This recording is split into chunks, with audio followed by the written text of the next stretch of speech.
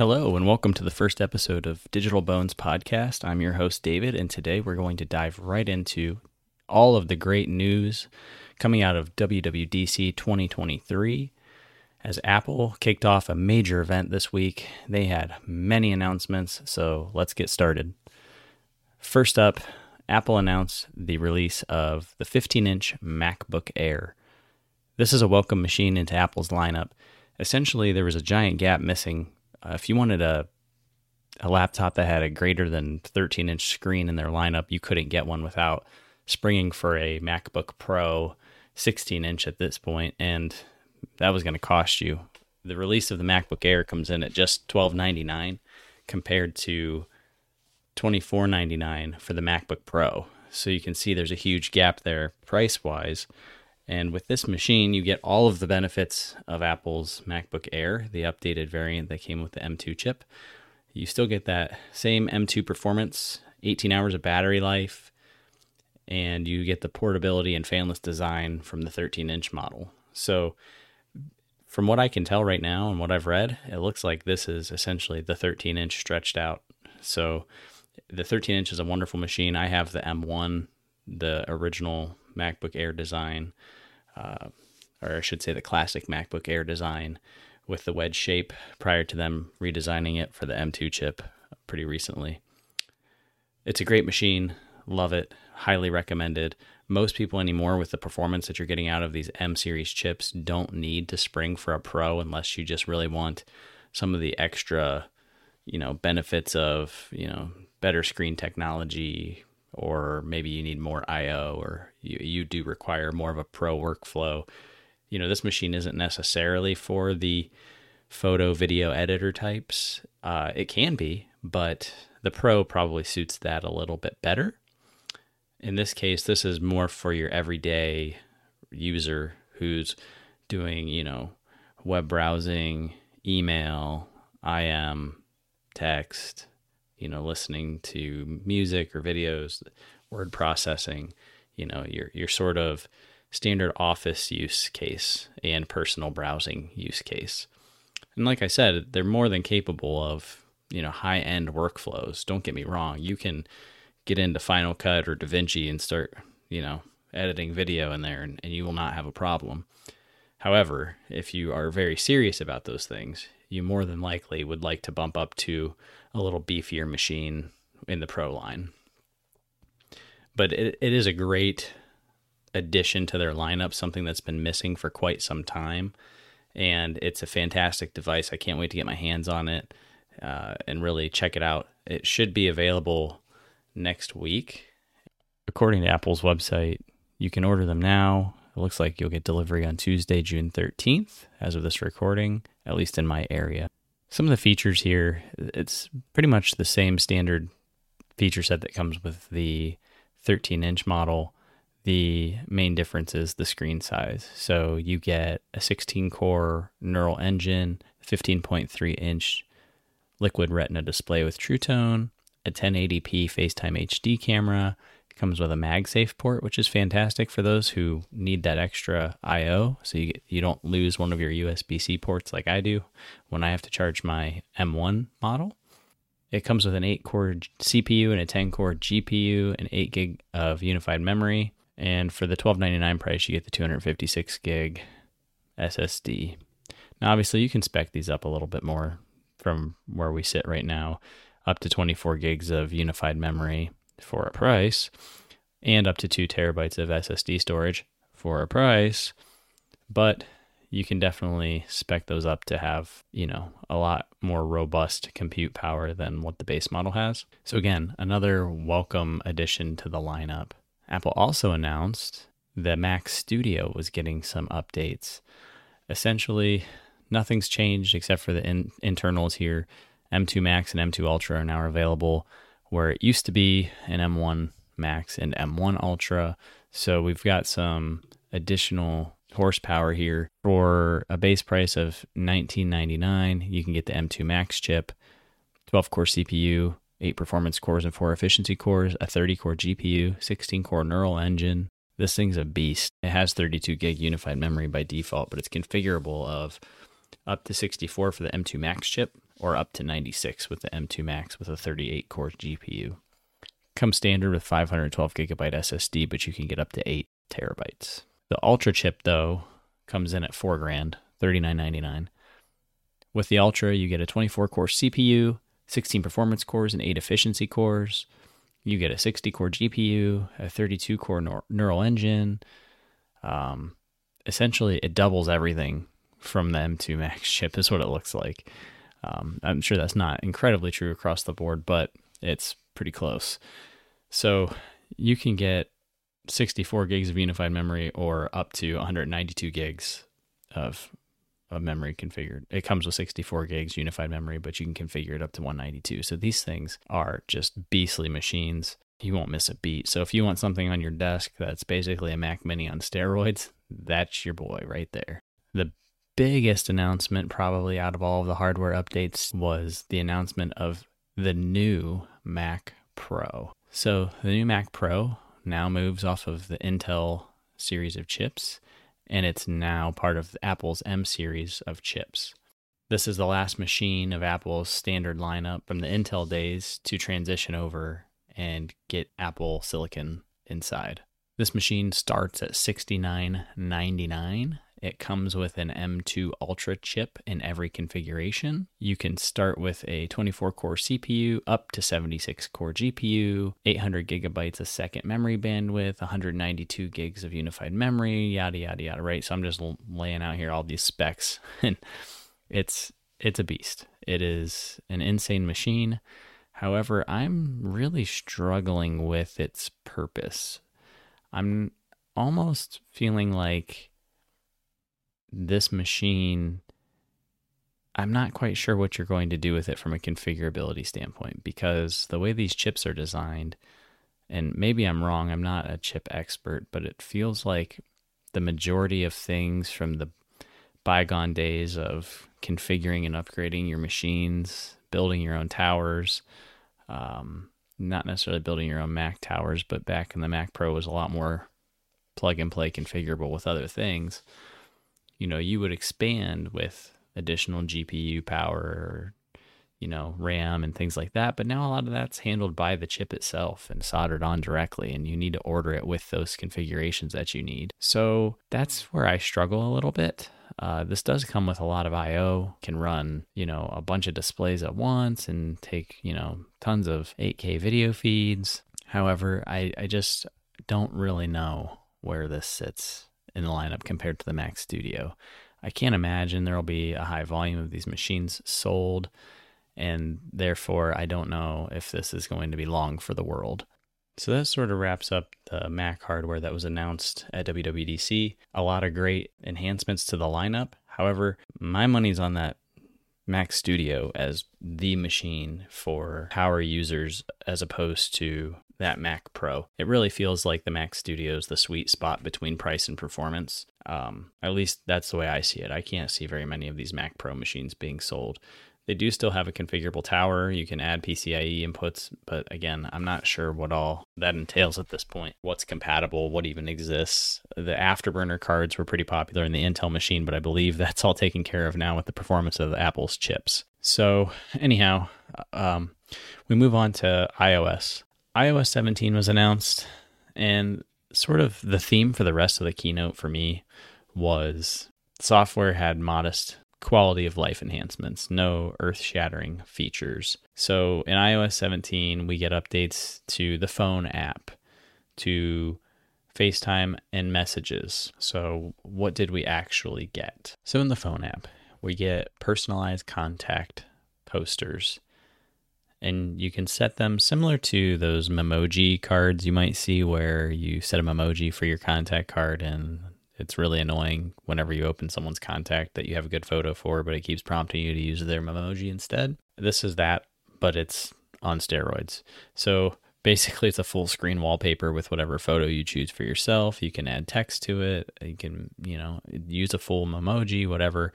It's neat looking. Again, nothing earth shattering. We'll see. It's neat. I'm not really into it that much. I don't really care about this feature all that much, but it's a nice touch. It looks pretty when you look at the mock-ups and the screenshots. We also get live voicemail with voice to text transcription before answering, and it's handled on device. So that's kind of neat.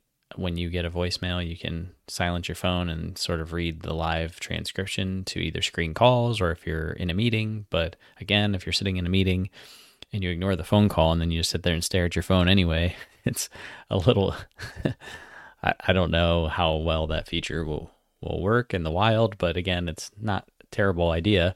I don't mind it.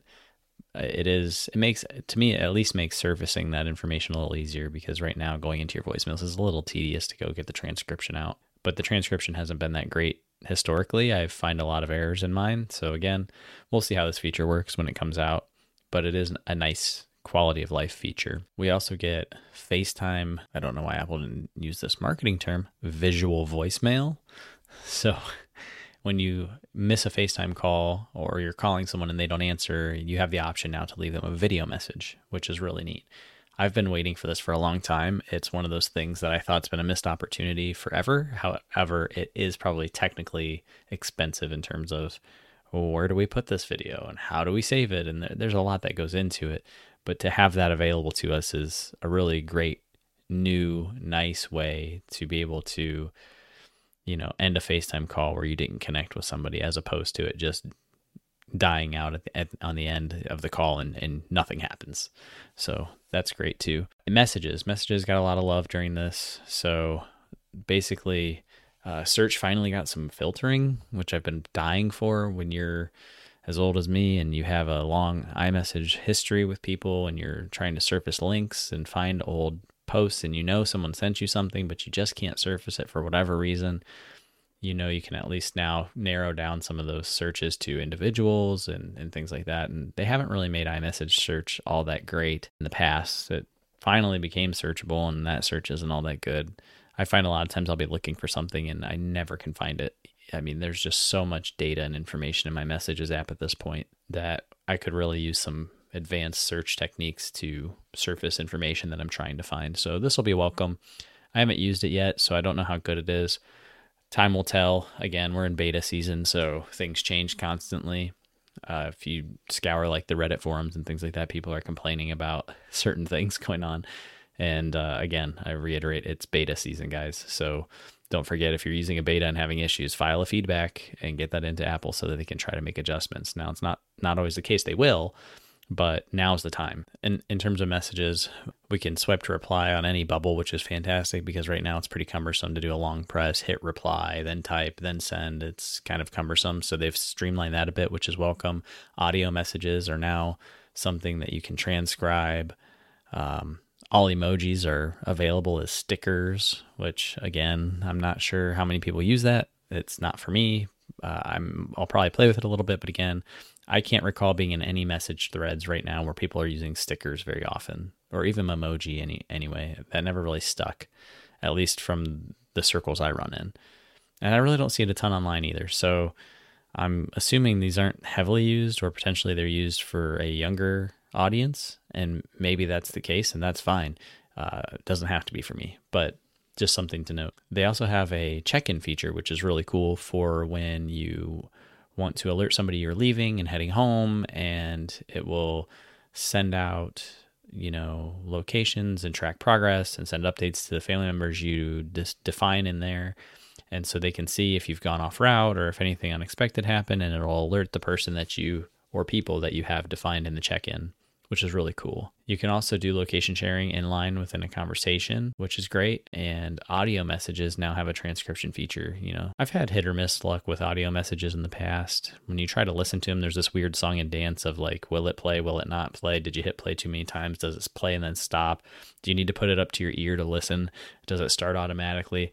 I don't know. Maybe it's just me, user error. But I have a hard time on occasion getting that thing to function the way that I'd like it to. Next up, we have AirDrop. AirDrop got a few features. Name drop is a new way to share your phone number and contact information with another person nearby. Bump. If anybody's been around forever with iOS, Bump has been a thing for a million years. If you know, you know.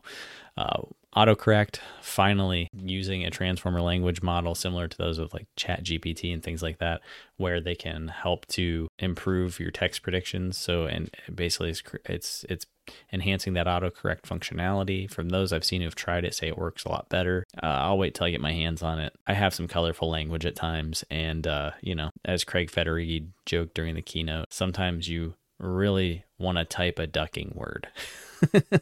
And so let's see how this works. The cool thing with that feature, I guess, before I move on, is that predictions are personalized by your words and usage, which I feel like I've heard this before and I don't know. It's hard to tell, when they use these machine learning models on your device to learn things that you do.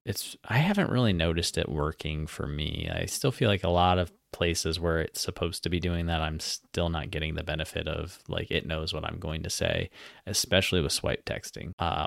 And again, I'm not 100% sure that swipe texting falls into this category, but that's one of those ones where I've been getting extremely bizarre words when I'm doing swipe texting, and, it just manages to send bizarre things before I catch it and hit the send button. For instance, the other day I was trying to type the word sometimes to somebody as just a single word response, and it came up with Siberian. So there's that. The Journal app was announced. The Journal app looks really cool. So this uses on-device machine learning to create suggestions for your journaling. You can get photos, workouts, the various things you do on your phone will be like feeds inside the app for you to maybe reflect on or journal about, which is really cool. And no one else can provide that level of input to prompt you. So it'll be really neat to see how this plays out when the app is fully released and people get a chance to really use it. But I'm excited about it. I think it'll be really cool. There's also standby mode. Standby mode is interesting. So standby mode is essentially you can turn your iPhone with a always on display. You can put it on a MagSafe charging stand, and you can turn it sideways, and it has some sort of tracking mechanism where it knows which MagSafe stands you use. I'm assuming these are official MagSafe stands, not third-party ones, and it will basically save whatever settings you have. So if you say, for instance, you have one in your office and you have one in your bedroom, and in your bedroom you want the screen to be dim for night and show just a clock, you can do that. In your office you want to see your calendar and clock, you could do that. And in each setting it'll automatically know which one you have saved, and it will use that setting on that dock in that space, which is really cool. This feels like a feature that's being tested for a larger home device, potentially a HomePod with a screen on it. This is exactly what that seems like to me. I don't know that, but I would assume, you see Apple trickle in little weird features like this, over time, and it turns into a building block for something larger. So that's kind of cool. It supports live activities. You can show widgets, photos, serial work, and, all these various things. It's pretty cool. So we'll see what that looks like, after time. But really, really nice quality of life updates for iOS 17. Next up, we have iPadOS 17. So iPadOS 17, essentially not much has changed except for now you can personalize your lock screen just like you can on your iPhone and iOS 16. And you can add some features there. There's widgets, things like that will show up on your screen, which is awesome. They also have interactive widgets they're minor interactions, on off type of things. There's nothing really crazy going on there, but it will be nice. There's PDF enhancements with autofill functionality that can identify fields and forms and update those, which is pretty cool. And they did enhance some of the stage manager functionality. So windows are now more resizable, more flexible, can be drug on top of each other, things of that sort. So you have a lot going on there, which is really neat. I've played with that a little bit. So right now my only device I have on a beta is my iPad Pro 12.9 inch. I've been running Stage Manager on an external display, Apple Studio display, and it's been really good. Obviously it's a beta, so there's some bugs going on, but generally speaking, it runs really well. It's a lot better than it was in iOS 16. So when it stops crashing and things, that'll be even better. But you can see the potential already. And I know that going in. I'm in a beta. It's not something where I expect this thing to be 100% rock solid. The one gripe that I've seen people have online is that some of the windows don't take up as much screen space as they used to, but I think part of that is so that you can drag and drop a little easier and grab the edges of these windows and specifically the controls. So you don't have the stoplight controller like you do on Mac OS with the red, yellow, green. You have those 3 dots at the top of each window. So those 3 dots at the top of the window, they could get hidden or obscured and a little harder to interact with. Plus you have swiping up and down from edges and corners and notifications and things like that. So I think that's why they did that. I don't know if that'll change, but that's one of the big gripes I've seen. Otherwise, Stage Manager is what it is, right? Like you're on an iPad. There are limitations. We still know this. Even though there are pro apps now present on the iPad, it's still the iPad. Like I still run into issues where if I want to use it, it just isn't the same as a Mac. And I love my iPad to death and I really want it to be more. And it's very close. For some reason, there's something about an iPad that makes it feel like a more immersive experience and something that you can really grab onto and create with. I don't know why it feels so much different on my iPad than it does on my Mac, but it just does. And I love that device. So I hope it'll get better soon. It's not terrible, but again, it's still limited in a lot of ways. Like I use web apps and email a lot, and there's just some areas where the iPad just doesn't handle it well. And it's the touch interface part of it that causes some problems. It's just not built for some of these things. So, it's not as easy to side-by-side windows and resize and copy and paste and move data around and stuff like that. It's getting a lot better. It's way more usable than it ever has been. But again, it's still lacking some. The Notes app also has an update to the PDF experience. So, you can annotate and collaborate in PDFs directly in the document. And you can have live collaboration there, which is a welcome feature. Messages, I think, pretty similar to the Messages app on iOS 17. FaceTime, we can, again, all the same stuff there. So the Health app was also announced for the iPad. Again, it's cool. I love the Health app. I use it a lot. I exercise regularly. I check my data there. So I will use this because it's just a bigger screen and easier to see. But again, nothing incredibly crazy. Freeform, has some nice updates to it. Spotlight's a little faster. Again, most of the same stuff that happened within iOS 17 will be happening within iPadOS 17. So again, we've already covered that. WatchOS 10 was announced. WatchOS 10, it was okay. The highlight feature here was basically widgets. Basically the old Siri watch face was redesigned to allow you to have widgets. To me, the highlight of this is Snoopy and Woodstock, if I'm honest. Snoopy and Woodstock watch faces are now available, which is really cool. But jokes aside, it's okay. It's, again, the watch to me, the watch is interesting, right? You have a small screen. You can really do only so much. The one cool thing they did do was they mirrored the cycling workout onto your phone display. So you could dock your phone on a bicycle on a mount. And when you start the cycling session, it will show you your stats that you would see on your Apple Watch right on your iPhone. So it's a lot safer. So you can just glance down just like you would, your car stereo. In this case, you're driving a bicycle around. And they also have metrics in there to, similar to like Peloton, right? They can show you which zone is your FTP, which is your functional threshold power. We can get into all this stuff.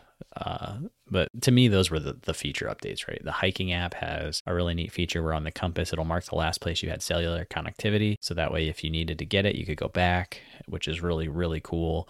And they've added, topography and elevation, into some of the maps and things, which is really neat. But again, the widgets are kind of, that's the thing, right? Like instead of having all these complications on your watch, you can just scroll up and see widgets and interact with them, which is, it's cool. I guess it'll let you have more beautiful watch faces instead of functional ones. I'm a modular guy. Like, give me as much data on my watch as you can get, and I'm good. So, I don't know. It's just WatchOS has never been really that entertaining to me. And rounding out our software, we have macOS Sonoma. So we honestly don't get a ton.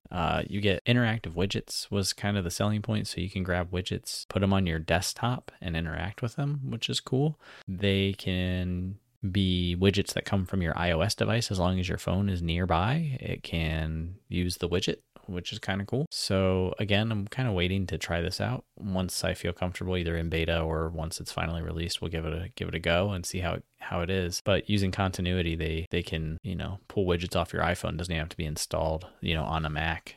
That particular app doesn't have to be installed in the Mac, I should say, which is really cool.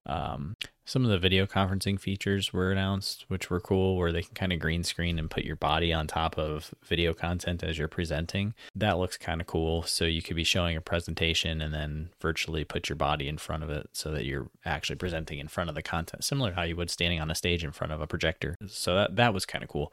I can't wait to see how that actually works. If there's any weird oddities in your video feed, because obviously Apple has it done in perfect quality conditions with great super fast internet. How does that work when you're on an actual call at home and, your dog's barking, your kids are screaming, and, your internet's going out? None of us have been there.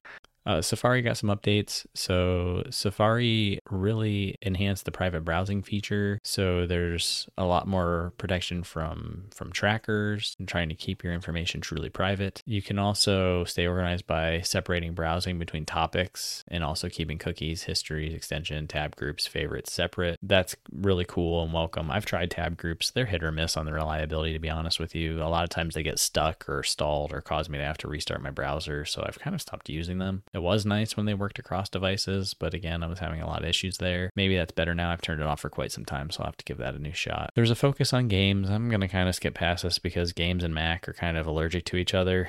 Again, it is what it is. So if you're a gamer, they did do some stuff there, but it's not all that interesting in my opinion. They also enhanced the screen sharing app so that it should work with better performance and higher frame rates. And so you can, have a machine that's at an office and you remote into it and, you could edit Final Cut or DaVinci or whatever. That's kind of their selling point. So we'll see how that works. But I've had good luck with screen share. So then there was an enhancement to a lot of accessibility features as well. Again, Apple's like first in class in all of those accessibility features and functionality. And they do a fantastic job making sure that works. And then we had the home and audio section of the keynote where we talked about the Apple TV, and the biggest update here is basically FaceTime on Apple TV 4K. Again, this kind of leans into the idea of a home device, whether it's a HomePod with a camera or something of that sort. We'll see. But there's a continuity camera feature coming to the Apple TV 4K, which is really cool, where you can basically take a FaceTime call and it can broadcast it to your television. So you can sit in front of your TV with a bigger screen if you're having a family video, FaceTime with somebody. Is really neat. And one of the other features, I should say, that was announced alongside that was for CarPlay. This one caught me. So there's been a ton of little updates to Apple Music, which we won't get into here, but CarPlay has a really cool new sharing feature, which it kind of mimics the Spotify Connect stuff. And if you're not familiar, Spotify Connect, basically, if you're on, same Spotify plan, or I don't even know if you have to be on the same plan anymore, but essentially you can see other Spotify devices and what they're playing, and then you can, jump into those sessions and control audio. So like a prime example was like my wife and I, one of us would be driving and playing something from our phones, but while that person's driving, we wanted to switch something one of the kids wanted to hear. So, you just get your phone out, open the app, and you could change it from there. That was kind of cool.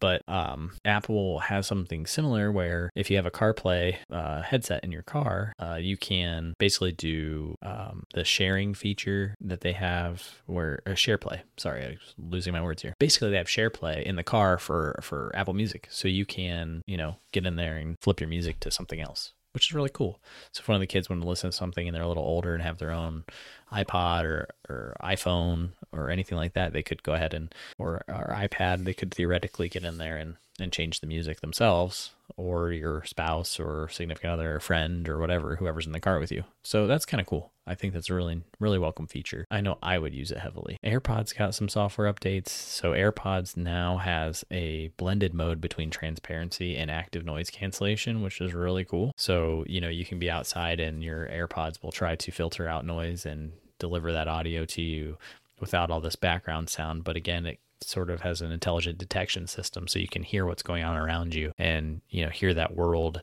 in real time. They call it adaptive audio and personalized volume. So that's really cool. And you can keep tabs on the world around you as you're walking. So that's kind of nice, especially for people I imagine who are in crowded cities or busy areas. It's a really nice, well thought out feature, and I can't wait to try it. Finally, that brings us to Apple Vision Pro and Vision OS. So Apple released their spatial computer is what they call it, and it looks really cool. The one thing though that I always notice is in the marketing, they keep trying to tout how you're able to interact with those around you, but almost every video they show, it's some person sitting by themselves on a couch. So what this is Apple Vision Pro is a headset. You put it on, it has an external battery pack or it can plug in, uses a MagSafe connector to the side of the headset, and you can connect into power. And while you're connected, you can basically augment your reality. So the biggest use case is essentially it replaces monitors is what it seems like. And it runs Vision OS, which basically runs iOS apps. So, you can make this huge screen in your own space. You can move it around. It's, contextually aware of where it's at. You interact with it with hand gestures, which looks really cool. You can use a physical keyboard or a virtual keyboard. You can mirror your Mac's display into virtual space, which is really, really neat.